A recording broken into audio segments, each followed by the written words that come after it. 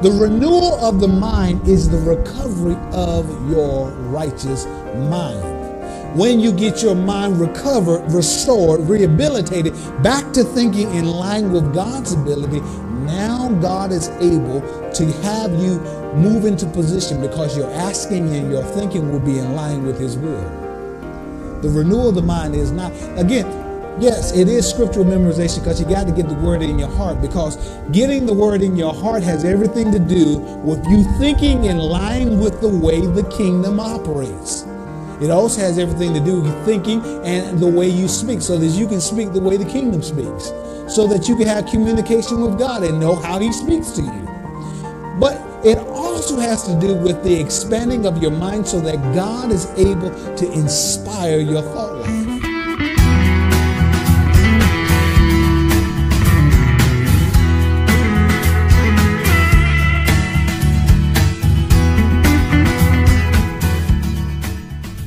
Hebrews 11 and verse number 1. We have been talking about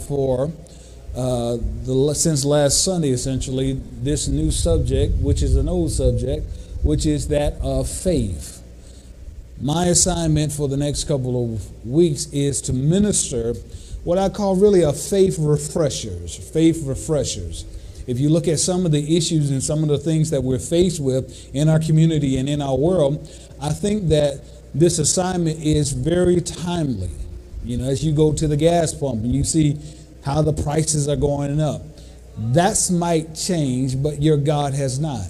When you see the inflation of some issues in regards to maybe clothing and food, that goes up, but your God has not changed.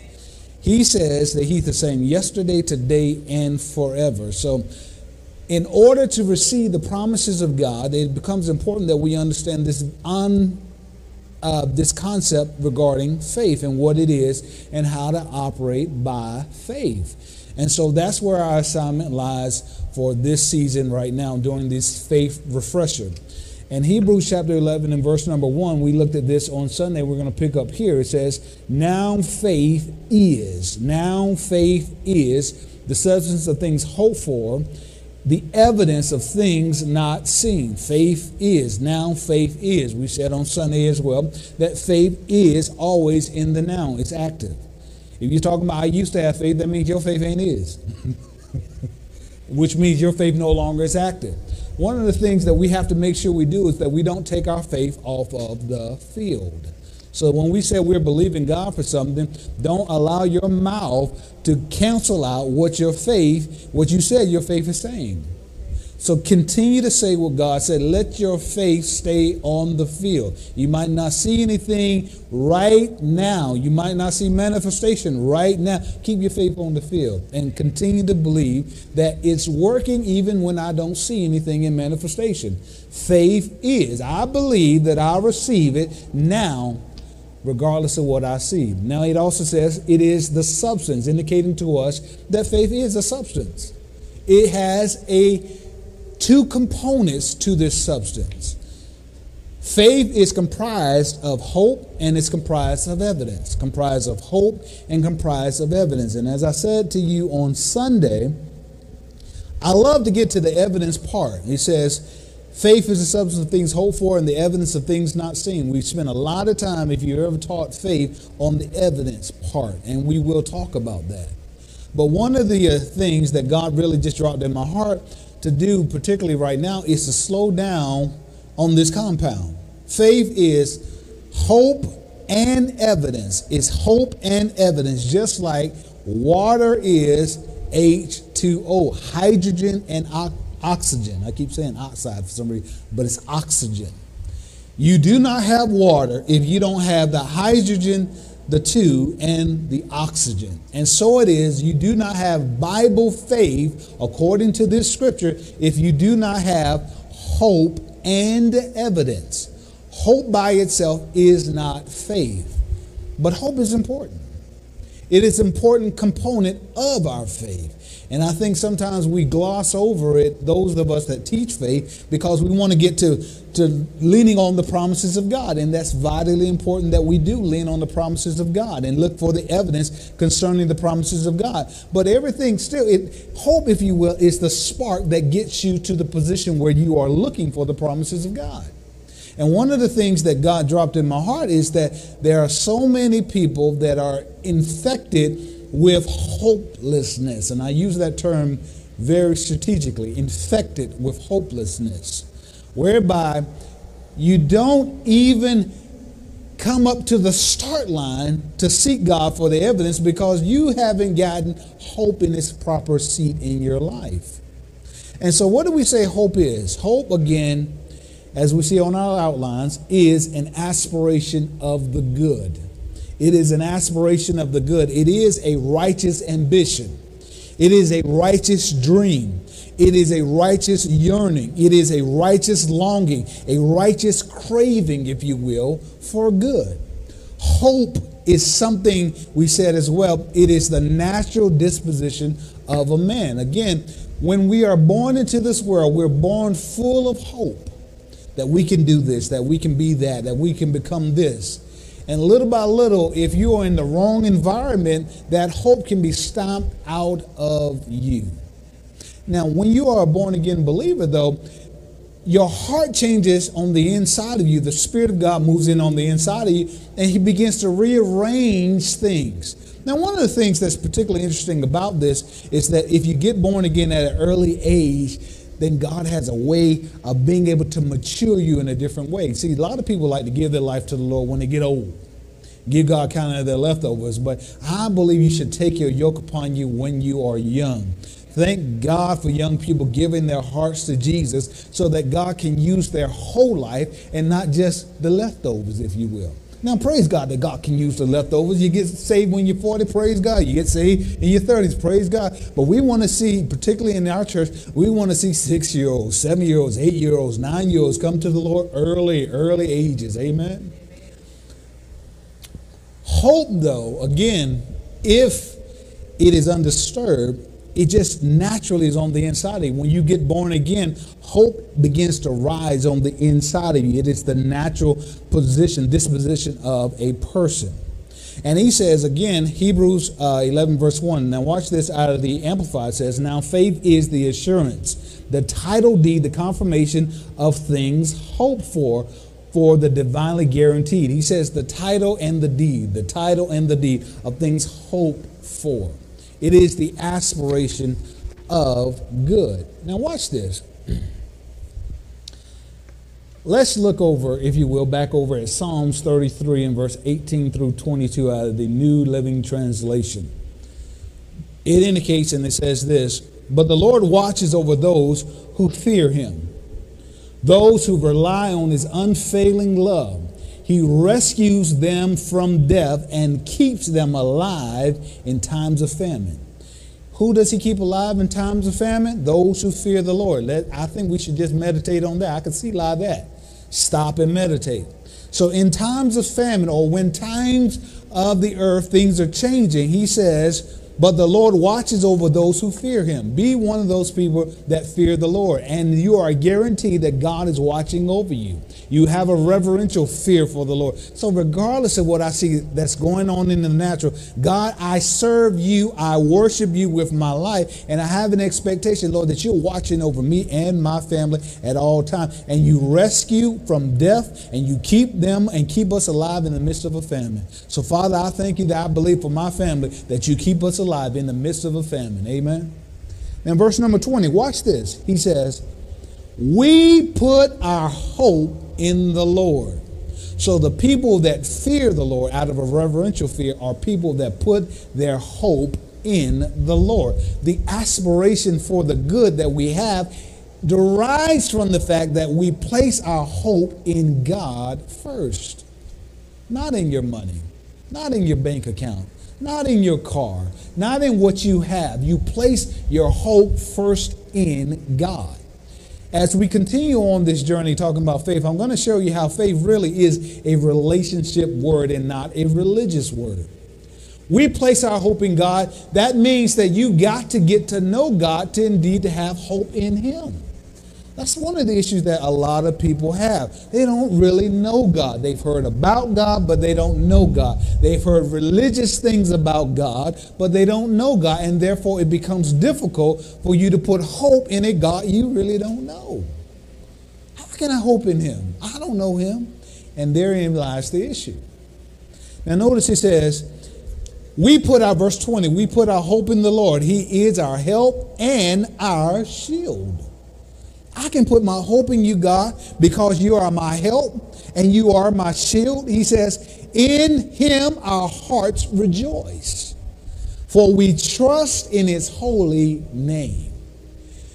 There is a name that's above every name. At the name of Jesus, everything must bow.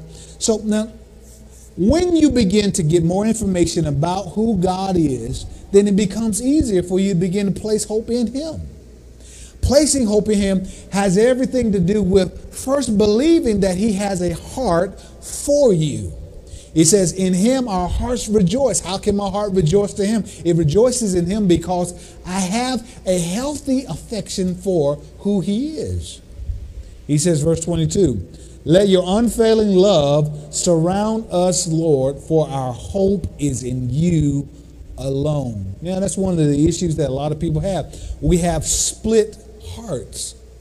We say we trust God, but in reality, we trust God and we trust this job. We trust God and we trust somebody else's ability to catch us if we fall. And one of the things that God begins to do in our lives is he begins to strategically separate certain things, certain safety nets, so that you only see him. So when certain things begin separating, or people don't respond as quickly as they used to, or you can't figure out why is this going on, maybe perhaps you're in the midst of a time where God's saying, I got to peel this back, push that back, because I only want you to see me, because I'm developing you for where I am calling you. Now watch this. 2 Corinthians chapter 5 and verse 21 says, for he has made him to be sin for us, who knew no sin, that we might be made the righteousness of God in Christ. Now, one of the things I want you to understand as well when we're talking about our hope is in the Lord is that we should never, a righteous person should never envy sinners. Our hope is in the Lord, so we shouldn't be looking at the lives of sinners and be envious of what they have, because the reality is you are much better off than you think you are at times. One of the things that the devil does in our lives is he tries to convince you that going back to becoming the sinner that you used to be is a better life for you. It's a better option. But one day in the house of the Lord is better than 1,000 days on the outside of his house. The scripture says this, the hope of the righteous, out of Proverbs 10 and verse 28, the hope of the righteous shall be gladness. The hope of the righteous shall be gladness, but the expectation of the wicked shall perish. Now, the New Living Translation uses this same scripture. It says, the hope of the godly results in happiness. The results of the person that places hope in God and they are a godly person is always going to get you to the position of happiness, even when sometimes you feel like it's not. And so we as righteous believers, those that reverentially fear the Lord, should not be looking at sinners and envy what they have, because the reality of the fact is you don't really know what's going on the inside of somebody that doesn't know God. This is something that always strikes me. You never really know what's going on with people. Some of the people that you really think got it together because they may financially be in a different spot than you don't know what's going on in their house. Some people that you think really got it going together because they got the job perhaps you want, you really don't know what's going on with them. And so we got to be very careful about moving into this area. You know, really, when we're talking about envy, we're really talking about a sin. Envying what somebody else has. It has a roots back into the basic commandment of thou shalt not covet thy neighbor. So I shouldn't be looking at my neighbor saying, you know, oh, I just wish I had what they had. God can take care of you and your family. God can take care of you and your children. And God can get you your own things. And you should never be envious of anyone. Amen. Now, let's keep going. I want you to notice this. Our hopes are all limited by our capacity, not God. Our hopes are limited by our capacity and not God. Now look at this over in Mark chapter 9 and verse 23. Mark chapter 9 and verse 23. Scripture says this. Jesus said unto him, if thou canst believe, all things are possible to him that believeth. Now, Jesus just showed a great miracle here contextually in Mark chapter 9. But I want to just kind of pull this out here, and I want you to notice he says, if you can believe. If you can believe, all things are possible to him that believeth. So it must be the opposite is that all things are not possible for the person that doesn't believe. So the believing has everything to do with you. That allows the impossible thing to be possible for you. He says, if you can believe, all things are possible to him that believes. If you don't believe, then you limit the capacity of God within your own life. Let's look over here at Luke chapter 1 and verse 37. This is Mary speaking after the angel Gabriel tells her that she's getting ready to have an impossible situation in her life. Verse 37 says, for with God nothing shall be impossible. The dream that you have, you might not know how it's going to come to pass, but that's not your job to figure out all the details. Your job is to do the believing. He says, if you can believe, all things are possible. He didn't say, if you can believe, figure it all out yourself. No, that's where faith comes in. I see the dream. He said, believe it. That's your job. To believe what he said. He said the steps of a good man are ordered by the Lord. So God's going to be involved in the steps that you take. And every step that you take will require faith. And that's the reason why he doesn't show you everything, because there's something that happens on the steps. You are transformed on the journey of faith. He says you can have it if you can believe it. I'm going to show you something in a seed form. I'm going to show you something in the beginning. And he says, are you willing to believe? If you can believe, all things are possible. For with God, nothing shall be impossible. Now watch this.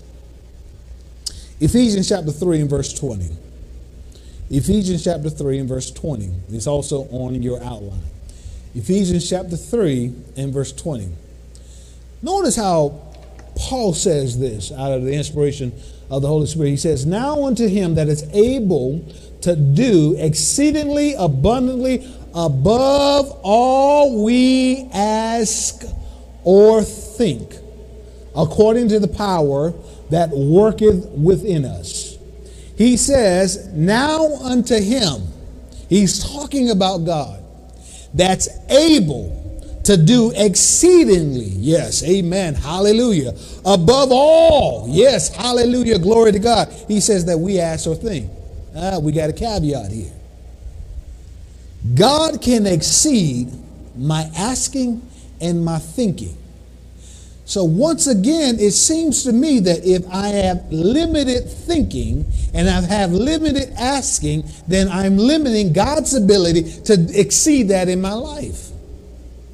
How many times is it that God places us in a position where he just wants to expose you so that your thinking capacity begins to grow? Sometimes, I see this, sometimes some people that work at the airlines, I had to figure this out myself. You're working there for a season because God wants to expose you. And you can't make that be the thing that you're doing. He said, I wanted to expose you so that your thinking capacity would grow, so that when you start asking me, I can exceed that. When you start asking me, your thinking capacity has been exposed so that you will start asking in accordance with my will. So he says, now unto him that's able to do exceedingly abundantly above all we ask or think. Now notice this out of the New International Version of the Bible. It says, now to him who is able to do immeasurably more than we ask, or more than we all ask or imagine. Do I have caps on my imagination? Do I have caps on what I believe God can do in my life? Maybe we've located an issue where your hope is concerned. You say, well, God can do this for this person. Well, God can do that for you. The question is not whether or not he can. The question is, can you believe for it? Now notice this. Ask or think. The word think there comes from a Greek word that literally means to exercise the mind. Observe. It literally means to comprehend. It means to heed, to consider, to perceive, to think, or understand. He's able to do exceedingly abundantly above what you ask and what you're able to comprehend. He's able to do exceedingly abundantly above what you're able to ask and what you're able to exercise and observe with your mind. Now, watch this. We've read this several times, but I want to give a different point of view in regards to this scripture. Look at it here at Romans chapter 12 and verse number 2. Romans chapter 12 and verse number 2. It says, and be not conformed to this world, but be ye transformed, watch the term, by the renewing of your mind, that you may prove what is good and acceptable and perfect will of God. Now, most of the time when we read that, we think, yes, amen, preacher. That means I got to have more scriptural memorization. And that is a part of it. Don't get me wrong now, because we need to get the word in our heart. But the renewal of the mind is an interesting thing. The word renewal literally comes from a Greek word which means revival, restoration, rehabilitation, resurrection, and recovery. A recovery of your righteous mind. In the beginning, in Genesis chapter 1 and Genesis chapter 2, Adam and Eve did not have any caps on their thinking ability. Adam literally was naming all of the animals. He was classifying them. He was doing all of these things without a MacBook, a PC, or any of these things. He was classifying things. He had a brilliant mind. A righteous mind is an enlightened mind because it's connected to the Holy Spirit. The Spirit of God speaks on the inside of your spirit. He enlightens your thinking with wisdom and knowledge. The renewal of the mind is the recovery of your righteous mind. When you get your mind recovered, restored, rehabilitated, back to thinking in line with God's ability, now God is able to have you move into position because your asking and your thinking will be in line with His will. The renewal of the mind is not, again, yes, it is scriptural memorization because you got to get the word in your heart, because getting the word in your heart has everything to do with you thinking in line with the way the kingdom operates. It also has everything to do with thinking and the way you speak, so that you can speak the way the kingdom speaks, so that you can have communication with God and know how He speaks to you. But it also has to do with the expanding of your mind so that God is able to inspire your thought life. Even within my own job, I had to repent last week because I was spending a lot of time trying to do my job to the best of my ability. Watch that, my ability, the way I saw it done by somebody else. And one of the things that the Lord just kept dropping on the inside of me, and I had to just flat out repent, is that I didn't put you in that position to do it the way they did it. I put you in that position to do it the way I'm leading you to do it, so that I can get glory out of you in the position, not so that it's any other reason or any other source, but I want to do something through you. The reason why God wants your mind renewed is because He wants you to become thinking or become one with Him, so that your mindset is in line with His will and His purpose for what He wants at the job that He gave you. Now, let's keep going. Renewing of the mind is for the restoration of your kingdom mindset. Now, the scripture tells us over in 2 Corinthians chapter 10 and verse 4 through 5, for the weapons of our warfare are not carnal, but are mighty through God to the pulling down of strongholds. Well, what is a stronghold? It is a way of thinking that is in contradiction to the Word of God. It is a way of thinking that's fortified in your life where God says this, you say that, and you defend your position instead of repenting and receiving what He wants for your life. A lot of us, we got strongholds in our life. Our parents taught us this. Mom and them taught us this. Daddy and them taught us this. Or we learned this hanging out with the girls at school, the boys at school. We hang and we get a mindset of how things ought to be. And that limits God's capacity within your life if you don't bring those walls down. The Holy Spirit began knocking on those walls in your life saying, I need you to bring that down because I can't bring that down for you. I need you to change the way you think in this area. He says, our weapons are not carnal, but mighty through God to the pulling down of strongholds, casting down imaginations, and notice the term, high thing that exalts itself against the knowledge of God. Casting down. You've got to cast down imaginations and every high thing that exalts itself against the knowledge of God. You say, when she does this to me, I should respond that way. God says respond this way. I got to cast down the way I used to think to receive the kingdom's way of thinking. So I said, Lord, no, I'm not going to do that. I cast that thought down in the name of Jesus, and I'm going to do it your way, God. Now, faith is the anchor of the soul. Faith is the anchor of the soul. As I said before, we're going to spend some time talking in terms of the evidence part, but I'm homing in on this area of hope because hope is the abstract.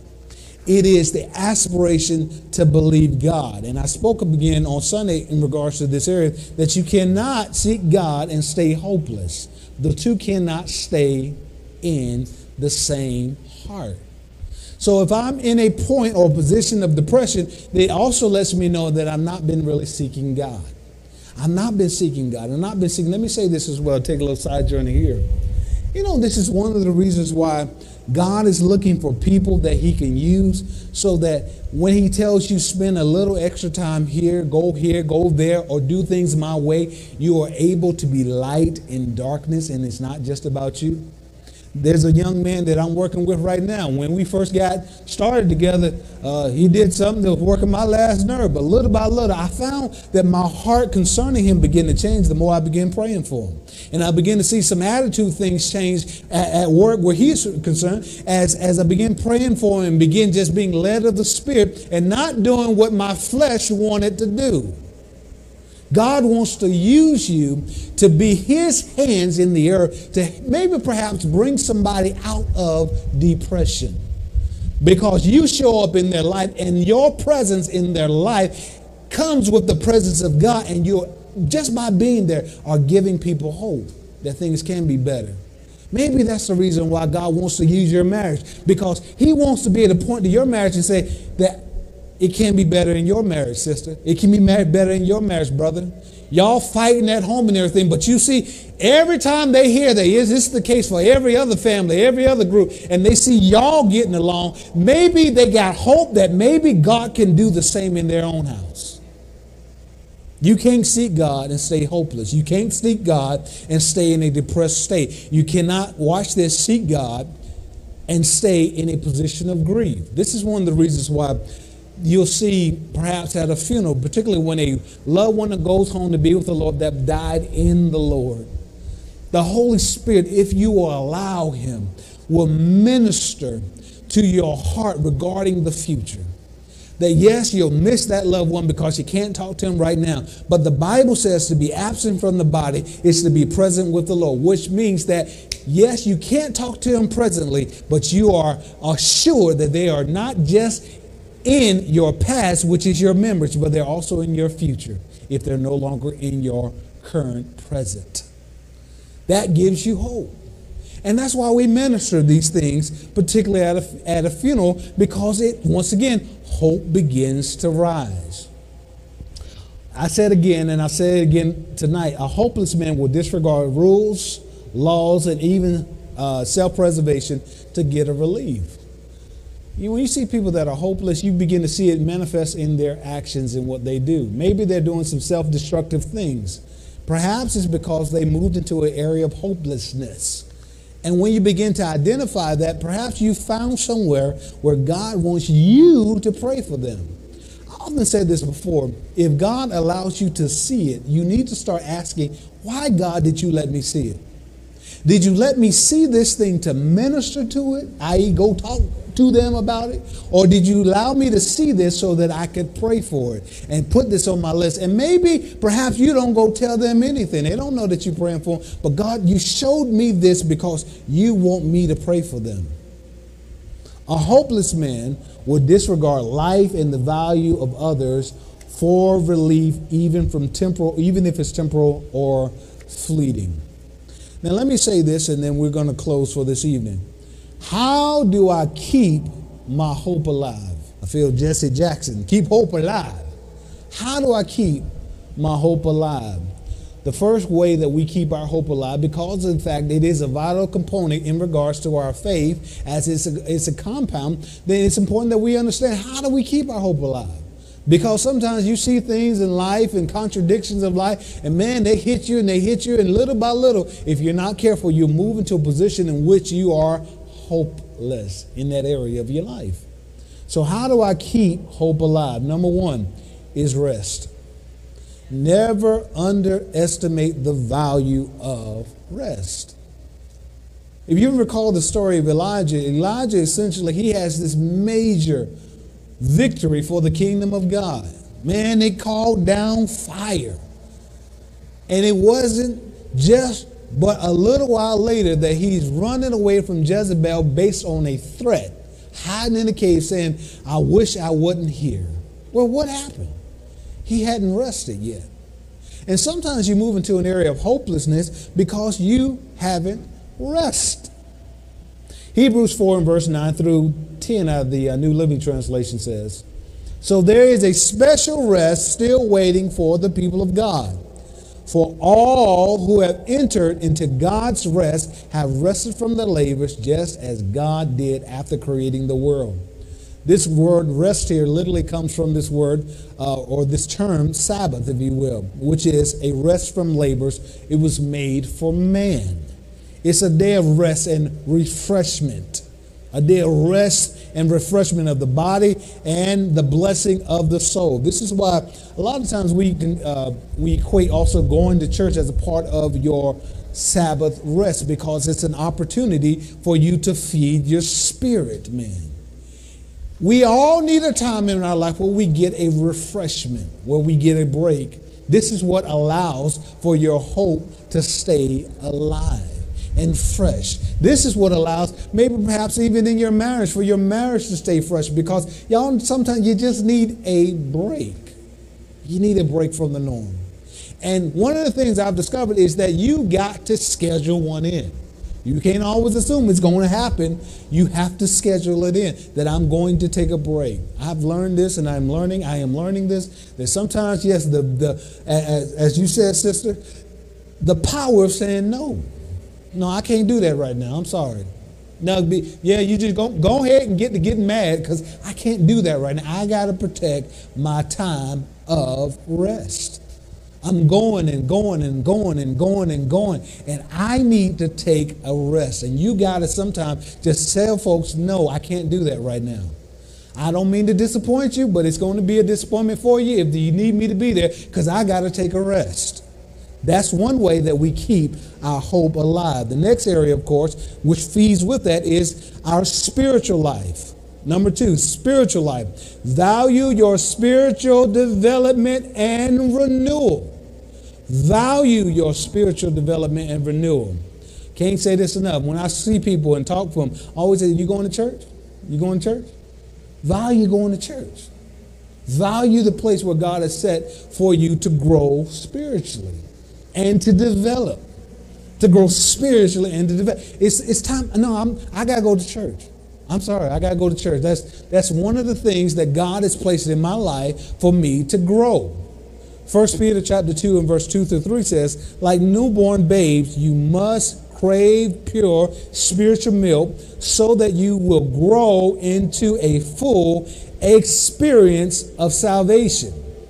Cry out for this nourishment. Cry out, he says, out of the New Living Translation, for this nourishment. We should desire the sincere milk of God's word. We should desire the word of God. We should desire to learn more about who we are in Christ Jesus. Learn more about who God is from his revealed word. How do we keep our hope alive? Number 3, a mindset. Become God inside minded. A mindset. Become God inside minded. 1 John chapter 4 and verse 4 says, ye are of God little children and have overcome them, because greater is he that's in you than he that's in the world. The greater one lives on the inside of you. And one of the things that happens is life comes around to tell you that you are nobody, you're no good, that you're not this. And he says that the greater one lives on the inside of you. So greater than what? Whatever the bills say, whatever sickness or disease that might be showing up in your life. He says the greater one than that lives on the inside of you. You say, well, I don't feel like when I pray that my prayer got past the ceiling. Well, son, your prayers didn't need to get past the tip of your nose, because the Holy Spirit lives on the inside of you. Become God inside minded. God inside minded. The greater one lives on the inside of me. I can't be defeated because he lives on the inside of me. I'm not going to quit because he lives on the inside of me. I'm not going to fail because he lives on the inside of me. And failure is not a part of who God is. So I will succeed. Colossians 1 and verse 27 says, to whom God would make known what is the riches of his glory, rich of his glory, of this mystery among the Gentiles, he says, which is Christ in you, the hope of glory. Fourth way that we keep our hope alive, and I indicated this on Sunday, is making sure that you keep praise in your heart. Praise. Place a value on praise. Place a value on praise, because praise is a catalyst of hope. It's the catalyst from which hope springs forth. Praising God does something for you. Praising God allows the hope that is on the inside of you to grow and stay flourished and fresh. When we say, oh, clap your hands, all you people, and shout unto God with the voice of triumph, we're saying, yes, to give God adoration, to give him glory, but it also does something for you. Praising God through the midst of your issues, praising God through the midst of your trials. One, it allows you to remind yourself that the great one lives on the inside of me. The greatness of who God is, he lives on the inside of me, and it begins to lift you up. Keep your praise before Almighty God. Number 5, how do we keep our how we keep our hope alive? Number 5, watch what you meditate on. Watch what you meditate on. Joshua 1 verse 8. Now I want you to notice this out of the Voice translation. It says, let the words from the book of the law, we can transpose that to say the word of God, be always on your lips. He says, meditate on them day and night, so that you may be careful to live by all that is written in it. If you do so, he says, as you make your way through this world, you will prosper and always find success. Perhaps I'm losing my hope because I'm meditating on more of the world things or worldly issues than I am the things of the kingdom of God or in the Word of God. Perhaps I'm spending more time watching the news and not watching what God has to say about issues. You know, God doesn't change at all. Yeah, what's going on in the world, that does change. It does fluctuate, but Jesus does not change. His word doesn't change. The promises of God don't change. They don't need an adaptation because of the current situation that we find ourselves in. And so maybe if I'm moving into a position of hopelessness, maybe I need to start checking how much time am I spending with God as opposed to watching the housewives of this? How much time am I spending with God as opposed to watching that channel, this thing, all of these other things that are depressing me? Number 6, how do I keep my hope alive? Watch your physiological health. Your physiological health. Maybe you're losing your hope because of the fact you're not been caring for your body the way God has intended for you to do so. Some of the attacks that are happening in the physical body of some folks has nothing to do with a satanic attack. It has to do with the fact that we've not been caring for our bodies the way God has intended for us to care for our bodies. 1 Corinthians chapter 6, verse 19 through 20 out of the New Living Translation says, don't you realize that your body is the temple of the Holy Spirit who lives in you and was given to you by God? So you do not belong to yourself, for God bought you with a high price. So you must honor God with your body. How do I keep my hope alive? Take care of my spiritual life. Take care of my emotional life or my soul. And to take care also of my physical body. We are spirit, soul, and body. And so we can't neglect any part of this. How do I keep my hope alive so that I can get the evidence from the promises of God so they can produce faith in my life? I have to make sure I watch these areas in my life that I don't let the wrong stuff get on the inside of me, that depress me, that pull me into areas of grief, so that I am moving away from even having the spark to look for the promises of God, to connect with my hope so that I can produce faith. These things we need to do, not just Sunday, but daily. Understand that? Say amen.